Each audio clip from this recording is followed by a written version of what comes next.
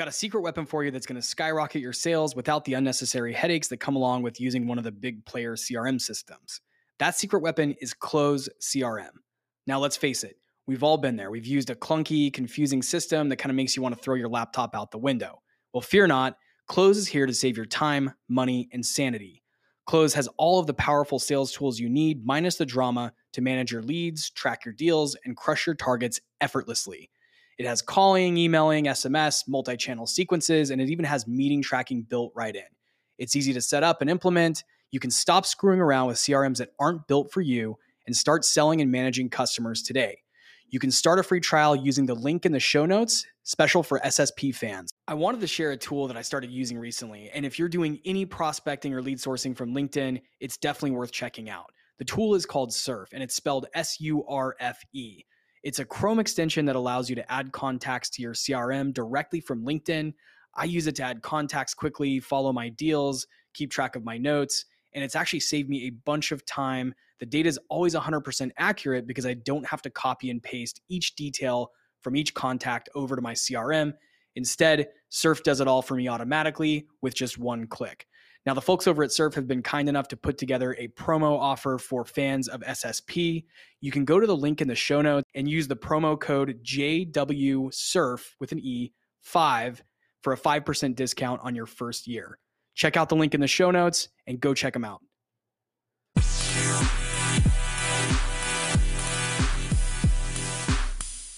What's going on, SaaS sales players? It's Friday afternoon, and I thought I'd just open a mic up right now and muse for a while. It's been a long time since I've done that. I've had a lot of guests, and there's been a just massive influx of interested parties in coming on the show. And I know I just did a full episode series on closing your first six-figure deal in SaaS. And I actually wanted to follow on with sort of a bonus to that series. And that's what I think I'll spend today talking about. But yeah, this is all kind of off the cuff, unscripted. And I realize it's been a long time since I just sort of told stories from my own career here in tech. And I think stories are helpful right now because it's just really tough out there. It's July 2023. If you're listening to this in real time, it's probably been a really slow month, slow quarter. But it's been a tough year overall. And I think this quarter has been especially quiet. That's usually to be expected, especially in the summertime. I mean, we're at the end of July. Most people are taking their final vacation before their kids go back to school. And so it's just a really tough time to be trying to close deals. Doesn't mean you shouldn't try. Doesn't mean you shouldn't try to build pipeline, especially because I'm actually a believer that August is one of the best months to sell because people are coming back into the office and they want to make a big decision, or they want to drive things along. So keep at it out there. But as I said, I wanted to tack on to that closing your first six-figure deal series with a story from my own career about my first six-figure SaaS deal that I closed. And this was a few years ago, but I want to try to recall all the details as best as possible and just, give like a play-by-play of how it all came about. And some of the details are a little bit hazy because it was a while back, and I'm not going to share the name of the company that I closed the deal with. This company isn't super well known anyway, so it's not like it's a household name brand. I have done some deals with some logos that you probably do know.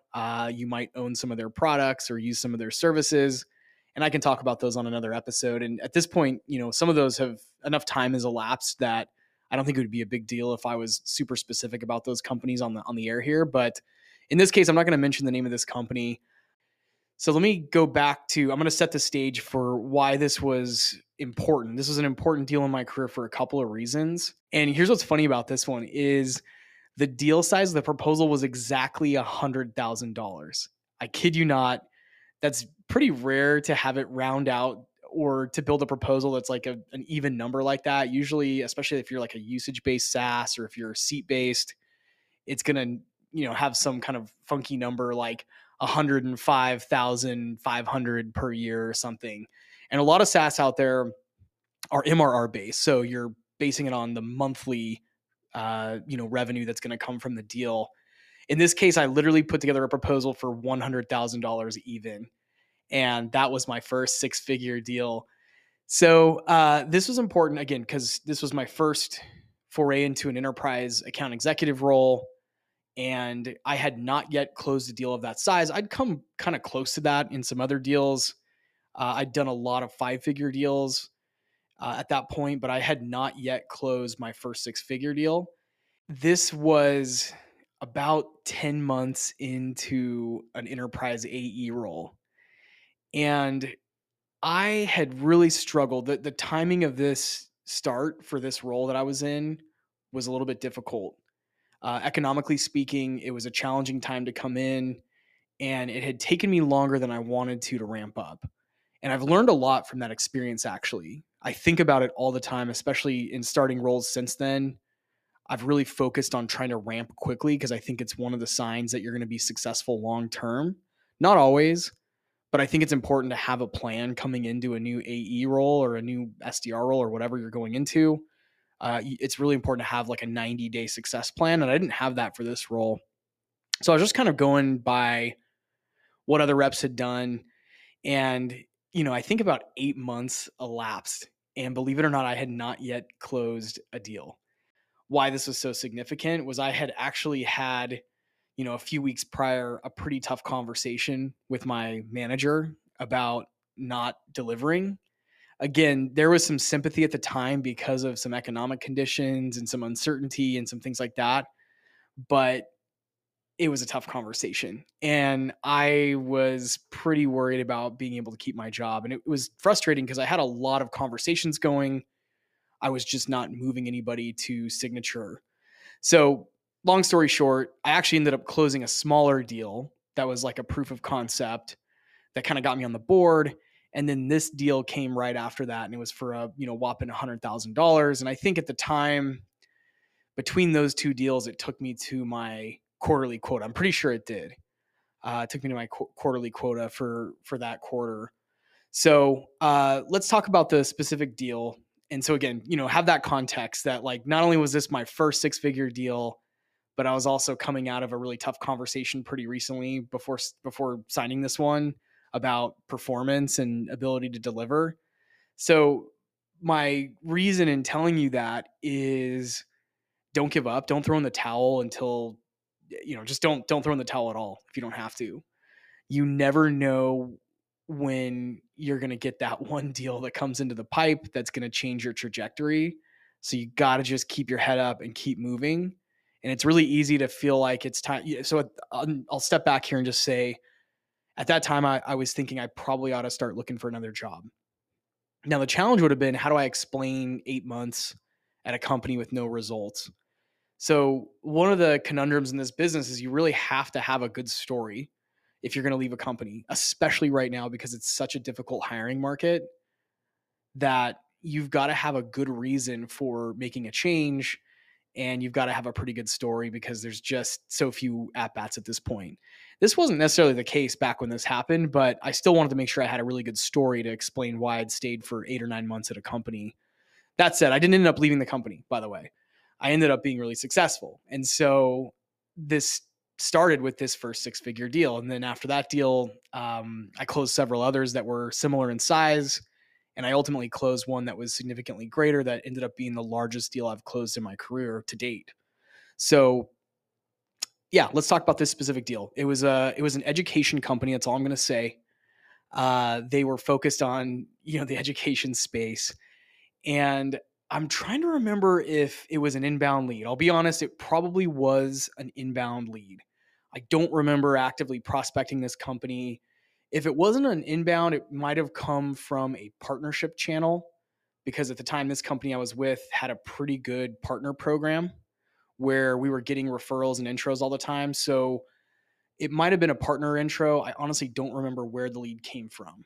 I know I got connected with a, prospect, a specific individual on the team, and I honestly don't remember what his role was. He ended up becoming a champion, but his role was more like analysis. He was gathering info and coordinating on the project. And here's what made this deal kind of interesting was he first sent over this big questionnaire, and this is pretty common in enterprise sales. You'll see, a questionnaire that has a bunch of requirement gathering. And I remember taking a bunch of time to fill that out. I got some help on that. And that's always, that was a theme in the series that I put out a few weeks ago was you're not usually going to close a 6-figure deal on your own. You usually got to have some help. And so I got some help from our technical team and our leadership team. We got that questionnaire submitted. This is boring shit, by the way. This is the part of enterprise sales that you might, if you're not doing it right now, you might not be aware that a big part of the job is like filling out paperwork, whether that's like an RFP or a spreadsheet or some kind of long questionnaire that's built in Excel. Like that's a big part of the job that a lot of people don't realize. And sometimes, especially if you're in an early company, you have to do that all yourself. Bigger companies might have a bunch of resources like pre-sales engineers and things like that that can help fill that in, but a lot of companies don't have that. It can be kind of frustrating. Anyway, fill out this big long questionnaire. What I remember next about the deal cycle was, so they were looking for a vendor like what we offered. Not exactly, to be honest, but they were looking for somebody. They were looking for a solution, and they had their whole project mapped out in this Excel sheet, and they had all the requirements. And I started going through that and responding to their questions. And then the next thing I remember is we got introduced to like this just huge group of people. Like I remember jumping on a Zoom call and there was probably like 25 people on the Zoom. I'm not kidding. And I was relatively new at the time to presenting to groups that size. And it was a little intimidating because you can't even see everybody. When you have 25 people on a Zoom, it starts to blur. You don't even know who's out there. It's like tough to manage both screen sharing for a demo while also making sure you know who's asking the question that you're hearing. And, you might have people that are unmuted and they're talking in the background. So it's a lot. And a learning from that is it's really good to sync up with the champion or the person that's coordinating something like that to make sure you have a really good idea of what the context of the call is. So you don't just show up to a demo thinking it's going to be 3 or 4 people and it's 25 people. So lesson learned there for me was after that, I started getting into a really good habit of like setting the agenda with my main point of contact before every call and then really trying to understand who was involved. And by the way, you might be asking like, how come you didn't look at the calendar invite and see 25 people on it? It actually was like one of those things where I think they probably shared the Zoom link in their internal chat. So only like 4 or 5 people accepted the invite, but there was like 25 people on the call. So they must have shared it internally somewhere. They hadn't added all those people to the invite. It was more of a like, hey, this guy's going to give us a demo. So here's the link, jump on. And suddenly there was 25 people sitting on a Zoom call and a bunch of them were asking questions. It was people from like marketing. It was people from the digital team. It was IT. The guy who managed their networking and phone systems was on the call, and the VP of marketing was on the call suddenly. So again, lesson learned there is like, you do want to make sure you have an agenda and that you're working closely with your point of contact to set the right expectations and make sure that you've managed the process better. But also, lesson from that is that it takes a village in some of these companies. Even for $100,000 flat deal, there was still a lot of people involved in the project. Now, just imagine if you're closing a 7-figure or an 8-figure deal. Think of all the people that have to be involved. And again, I don't think you want to have them all on one call. A lot of times that takes place over lots of meetings, lots of back and forth, sort of asynchronous conversation through texting, through, email, whatever that is. But that was kind of the first thing as we did like this overview demo. And then what I remember from there is there was like a lot of back and forth. I know at some point I ended up getting connected to, I think he was their CIO, Chief Information Officer. He might have been the COO. I don't remember. Anyway, we actually hit it off really quickly because I found out that he was from the same hometown that my old man's from, which it's small world. And that it's a small town too, by the way. So the odds of meeting another person from that town, I don't even know how does something like that come up in a conversation? I honestly don't know. I think he had gone to a college in that area and I made the connection somehow. But obviously that built a really great rapport between the two of us. I got his cell phone. And so when you're texting back and forth with the CIO of the company, I'm pretty sure he was the CIO. He might have been like the VP of IT. Doesn't matter. But he was pretty high up. He was the executive sponsor of the project. So once we got to that point, it got really easy to start having budgetary conversations. I shouldn't say easy, but it was very accessible to set up a budgetary conversation. So after we had, I think a series of demos, we had the one big one, And then I remember breaking out into smaller groups in the weeks to come. And we had like an IT session where we brought in one of our technical team members and had a, much more in-depth conversation. And then we had like a pricing proposal conversation. And that must be how we got to the $100,000, was we were just putting proposals out there. And if I remember right, I gave them like a good, better, best. So it was like, hey, and at the time this product was usage based. So it was like, hey, here's this much usage per year, this much usage, or this much usage. There was 3 different options. They ended up selecting the flat $100,000 one. And yeah, put together like a slide deck with a proposal. I know I brought my manager to that call. We reviewed everything, shipped it over. And what I don't remember, I'm trying to remember off the top of my head now, is like, did they email back and just say like, yes, we're moving forward? Here's what I do know happened next. At some point, they either went quiet on me or they came back to me and said, you know what? Never mind. This isn't going to work for our requirements. And so it was after all this, this is probably several months. I mean, we started the evaluation like in the spring, and this would have been in the summertime. And after all these back and forth meetings and proposals and, hanging out with the CIO, or, not literally hanging out, but talking to the CIO on the phone, we get this note back from the main contact there. And it's like, oh, you know what? We realized this isn't going to be a fit for our tech. It's not going to work with this other system that we have in place. And we're married to that system. So we're not going to try to add in complexity to our stack. So thanks for your time, but we're not moving in the right direction. And this is where I learned a really important, they weren't going to move forward with us, is basically what the email that I got was. And this is where I learned a really important lesson in enterprise selling. The most significant deals that you're going to close in your selling career, you've got to lose those 2 or 3 times before you win them. And I didn't know what that meant when I first heard it. A manager of mine had said that. In fact, it was the manager I was working with at this time. He said, you got to lose these deals 2 or 3 times before you win them. There's like always going to be some big major obstacle that you have to keep jumping over in order to get a deal like this done. And in this case, we thought we'd lost it. I was ready to just say, let's move on. And I reviewed the deal with my leadership team. And what we decided was, like, let's try to go back one more time and just see what's going on here. Anyway, fast forward a couple of weeks, we had a call with their tech team who gave us that same info, which was like, hey, this isn't going to integrate with our stack. And so let's just not waste each other's time. We're going to go in another direction. And I'm trying to remember what happened next, but randomly, like out of the blue, they just came back and they said, you know what? We changed our minds again.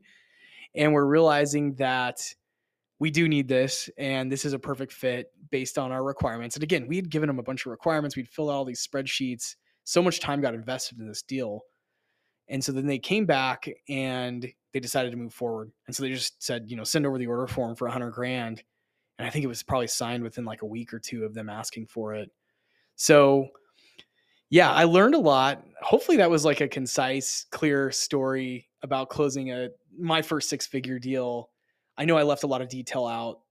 I'm probably downplaying how many meetings and back and forth conversations happened, but I'm trying to give an overview of what it takes. And I think the process is even harder now in 2023 to close a significant deal. And you might be listening to this thinking 100K is nothing, right? Depending on what your product is or what your experience level is, 100K may not be that significant to you. You're probably trying to close 7-figure deals, 8-figure deals. But for those of you out there who are trying to close your first 6-figure deal, just know that it's even tougher in today's economy. And there's a lot that goes into it. You are the project manager. You're in charge of kind of running point on the project. And you've got to keep pushing and pushing. And you're going to lose the deal a few times before you win it. There's going to be these big blockers that feel like they're insurmountable. But if you can figure out a way around those, you'll win the deal. So hope that helps someone out there who's in the thick of it. These deals can take up a lot of bandwidth, both, mentally, and they can eat into your personal life. Don't let that happen. Stay healthy, stay sane, but these are worth it. They're a huge opportunity for your career. So thanks for listening.